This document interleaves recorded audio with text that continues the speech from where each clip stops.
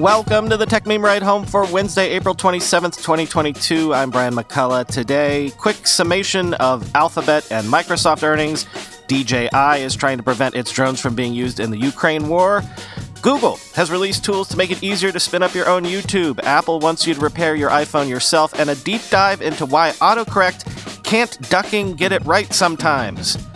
Ducking. I said ducking, which is the iPhone autocorrect version of that curse word. Here's what you missed today in the world of tech. Let's do some quick earnings hits to start off today. Alphabet reported Q1 revenue rose 23% year over year to $68.01 billion.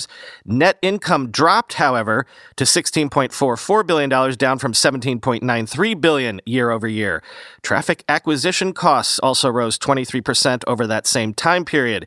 Google Cloud reported $5.82 billion in Q1 sales, up from $4.05 billion year over year, and above estimates of $5.75 billion, but also had to report an operating loss of $931 million, which was down from $974 million year over year.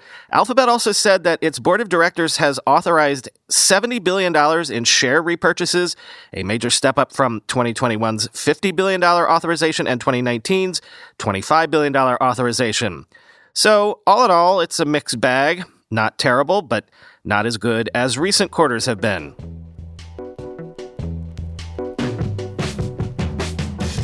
And Microsoft reported Q3 revenue of $49.4 billion, up 18% year over year. Net income of $16.7 billion, up 8% year over year. Office revenue up 12%. LinkedIn revenue up 34%. Windows OEM revenue up 11%. Key for Microsoft, of course, Microsoft's cloud revenue grew 32% year over year to $23.4 billion in Q3, including $19.1 billion from Intelligent Cloud, up 26% year over year, and from Azure and other cloud services, which were up 46% year over year. And Microsoft CEO Satya Nadella said more than 10 million people have already streamed games over Xbox Cloud Gaming, but did not offer a definition for what counts as a streamed game. So, again, for Microsoft, pretty steady. Microsoft's stock was up more than 5% this morning, and Alphabet's was down around 2%, so that should give you an idea of what the street thinks, though I would note that tech stocks are bouncing back broadly this morning, so Microsoft could just be riding that wave, though it's notable that Alphabet is not. This isn't a stock market show, of course, but I will note that the NASDAQ hit a 52-week low led by tech stocks yesterday, including Tesla being down 12.2% yesterday, Coinbase down 5.9%, Netflix down 5.5%, Apple down 3.7%, and Meta down 3.2%. I'll say again, this isn't a stock market show, but as we cover the startup scene, I'm just making note of the fact that the tech stock market remains depressed, which affects what startups are raising and how they can raise. It ain't pretty right now. I feel like it's going to take some tech company to come public with a really healthy IPO to turn this whole market around. Question is, who's going to do it?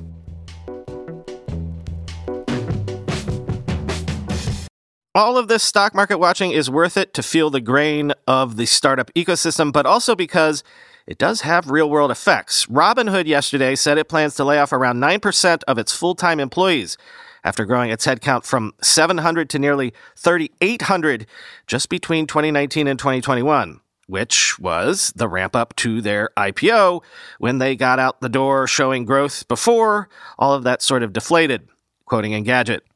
Robinhood's revenue grew from $278 million in 2019 to over $1.8 billion in 2021, and it hired so many new employees to, quote, meet customer and market demands that its headcount grew from 700 to nearly 3,800.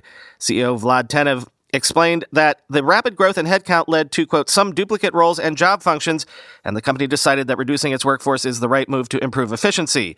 We will retain and continue to hire exceptional talent in key roles and provide additional learning and career growth opportunities to our employees, he said. The CEO's announcement comes just as the company's stock hit its lowest closing price, $10 a share, since it went public. As TechCrunch reports, it also comes just before Robinhood announces its first quarter results on April 28th, and could be a measure meant to preempt investor disfavor in case the results fall short.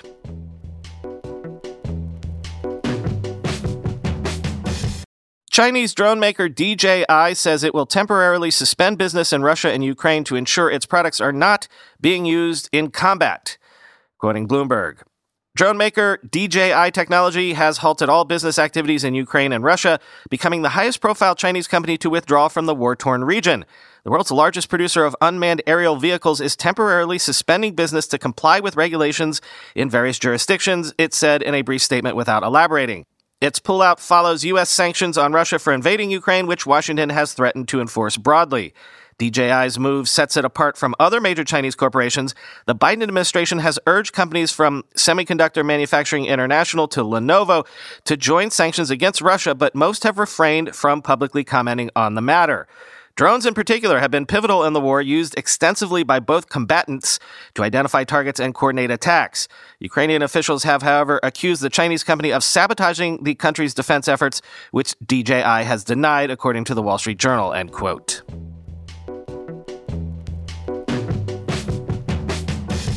Back to Google. Google Cloud has launched Media CDN, which lets media customers deliver content using the same infrastructure that powers YouTube, including tools for ad insertion. Quoting TechCrunch, Media CDN, which joins Google's CDN portfolio for web and API acceleration, is by no stretch of the imagination the first of its kind.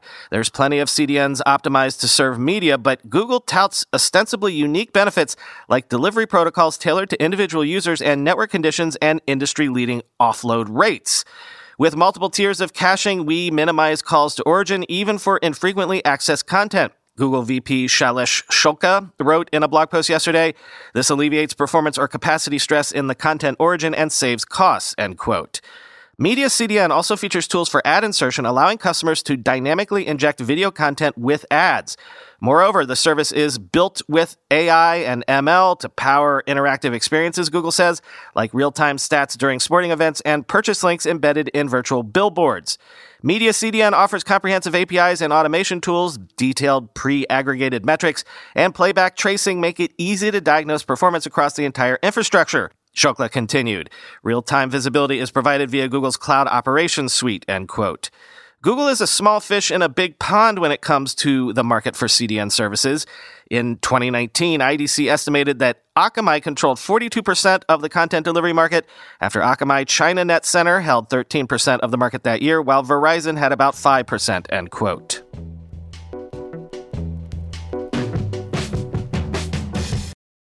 And back to Apple. Apple has launched self-service repair in the U.S., covering iPhone SE and iPhone 12 and 13 lineups, with plans to expand to Europe and add M1 Max by the end of 2022. Quoting CNET, Apple said it designed the program to offer adventurous and capable people access to the same parts, tools, and instructions it gives to its own certified technicians and partner repair shops, hopefully making it easier for people to repair devices instead of resorting to buying a new one.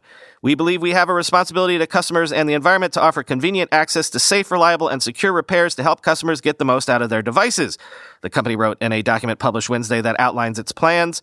Apple's Do-It-Yourself program comes at a time when it and the larger tech industry are under pressure to allow people the choice to repair their devices at home for lower costs, an idea that's often called right to repair.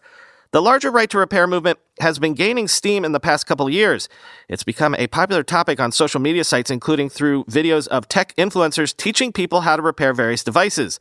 Lawmakers and voters in states across the U.S. are increasingly considering and passing laws, forcing companies to change their approach as well, particularly by publishing repair manuals and giving customers access to diagnostic tools for the products they buy. In 2020, voters in Massachusetts passed a law forcing automakers to allow third parties to access vehicle data that had previously been locked away. Less than a year later, in 2021, President Joe Biden signaled support for right to repair when he signed an executive order asking the Federal Trade Commission to consider rules that would make it harder for companies to restrict how people can repair their devices. Some of the tech industry's biggest players, meanwhile, have spent the last year offering repair programs of their own. Companies including Google, Samsung, HTC, and Microsoft announced partnerships with the popular online repair site iFixit to sell parts or tools for some of their devices. Apple, for its part, won't offer all replacement parts for its devices, focusing instead on common problems like cracked screens and malfunctioning batteries or cameras. It's also building diagnostic tools into its purchasing program to help calibrate and authenticate new parts if they're needed. Those diagnostic tools won't be made available unless people buy the parts from Apple, the company said, end quote.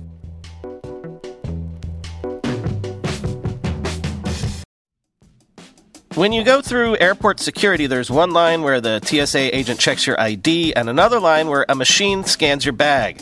The same thing happens in enterprise security, but instead of passengers and luggage, it's end users and their devices. These days, most companies are pretty good at the first part of the equation where they check user identity, but user devices can roll right through authentication without getting inspected at all. In fact, 47% of companies allow unmanaged, untrusted devices to access their data. That means an employee can log in from a laptop that's had its firewall turned off and hasn't been updated in 6 months, or worse, that laptop might belong to a bad actor using employee credentials. Kolide finally solves the device trust problem. Kolide ensures that no device can log into your Okta-protected apps unless it passes your security checks. Plus, you can use Kolide on devices without MDM, like your Linux fleet, contractor devices, and every BYOD phone and laptop in your company. Visit Kolide.com/ride to watch a demo and see how it works. That's KOLIDE.com/ride. We're being sponsored today by a company on a product that longtime listeners know I have used for years and cannot live or at least work without it. 1Password. 1Password combines industry-leading security with award-winning design to bring private, secure, and user-friendly password management to everyone. Companies lose hours every day just from employees forgetting and resetting passwords. A single data breach costs millions of dollars. 1Password secures every sign-in to save you time and money. Any device, anytime. 1Password lets you securely switch between iPhone, Android, Mac, and PC with convenient features like autofill for quick sign-ins. All you have to remember is the one strong account password that protects everything else. Your logins, your credit cards, secure notes, or the office Wi-Fi password. 1Password generates as many strong, unique passwords as you need and securely stores them in an encrypted vault that only you have access to. I started using 1Password, a decade ago? Join me and over 100,000 businesses on board the 1Password bandwagon. Because right now, my listeners get a free 2-week trial at onepassword.com/ride. That's 2 free weeks at the number 1, the word password, all one word, .com/ride. onepassword.com/ride. Remember when the Apple Studio display came out and people noticed that the camera on it was basically crappy? Apple said at the time it would release a software update to fix all that, and some users have gotten that software update already, applied it, and, well, the camera still sucks. Images still seem washed out. Seems the software update didn't really fix much. And in fact, according to 9to5Mac, that's because this is a problem that can't be fixed with firmware updates. Quoting Philippe Esposito, the update doesn't seem to miraculously improve the quality of the Studio Display's webcam, and there's a reason for that. It's all about the ultra-wide lens. Apple proudly says that the Studio Display has a 12-megapixel camera, which should be enough for sharp images. After all, the iPhone and other Apple devices also have 12-megapixel front-facing cameras. But why is the Studio Display webcam so different in terms of image quality? While most Apple devices have a regular wide front camera, Studio Display has an ultra-wide lens. This is because it has Center Stage, a feature that uses machine learning to always center the image on a person during a video call or video recording. Since this camera has no optical zoom, Center Stage digitally crops the image to center the people in the frame. So while an iPhone is capable of taking a real 12-megapixel selfie, Center Stage cameras capture images at 12 megapixels using the ultra-wide lens and then digitally crop them to look like a regular photo or video. This process results in less sharp images. For instance, my third-generation iPad Air has a 7-megapixel front-facing camera. When I compare it to my iPad Mini 6, which has Center Stage, the old iPad's images look sharper. And that's why the webcam on the iMac or MacBook Pro will always look better than the one on the Studio Display because they're not ultra-wide. When you're taking a picture or shooting video with a regular webcam, you're taking advantage of every single pixel of it. Unfortunately, no matter what Apple does in terms of software updates, there's nothing that will dramatically improve the Studio Display webcam. The only 2 possible solutions to solve this problem are to use a higher resolution sensor so that the cropped image is at least 12 megapixels, or a larger sensor to capture more light, which would help reduce noise in the image. However, as you may have guessed, both solutions require a hardware upgrade, which means that owners of the first-generation Studio Display will have to deal with the webcam the way it is, end quote.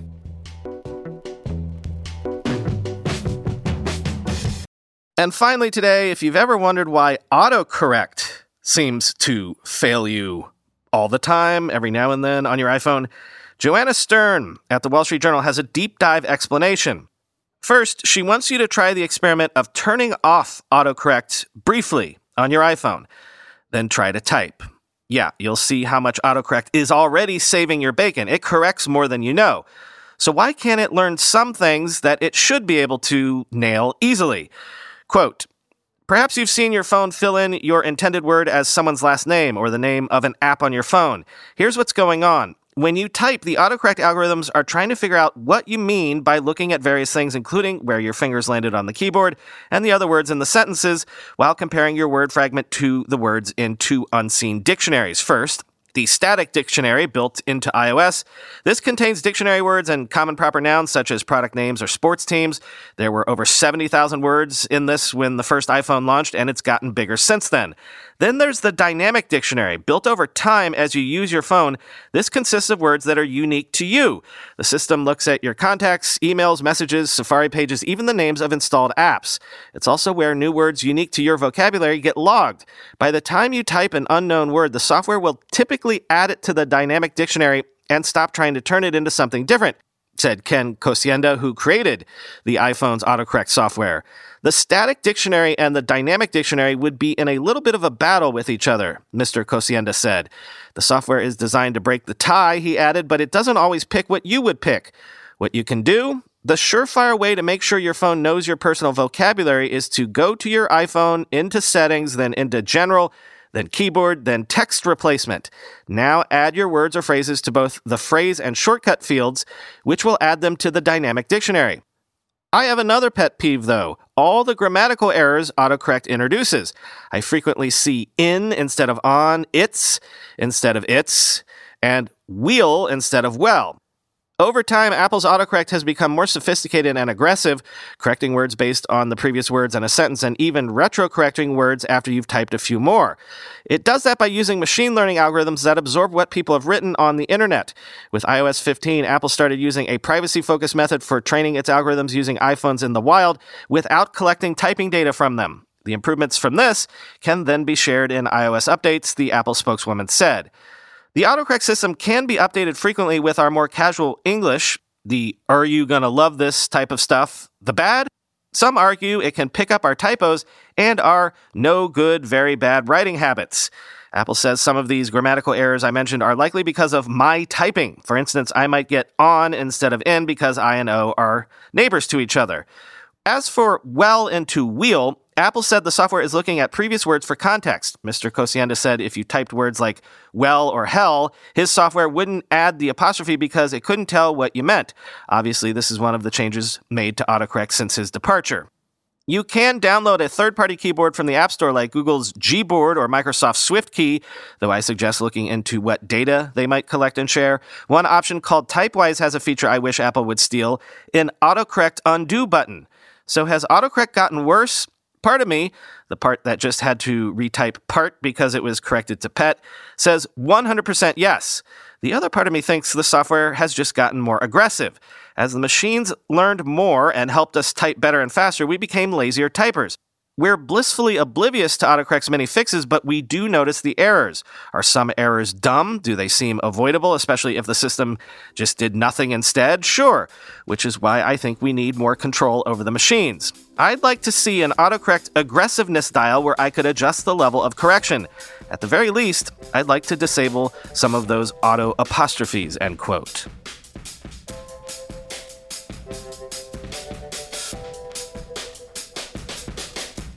That's all for today, but it's been a while since I've done this. Let me just run down the podcast credits. Reminder that you can rate and review this podcast anywhere podcasts are rated and reviewed. Maybe do that in order to bury that guy who keeps yelling at me about NFT coverage. You can also watch this show on YouTube on our YouTube channel, but, there's not really video. It's just the audio of the show with a little placeholder sort of image. If you want to subscribe to an ad-free version of this show and save yourself about an hour every week, also, you could support my work here directly. You can sign up at tech.supercast.tech. My Twitter handle is @BrianMCC. What else? I don't know. Talk to you tomorrow.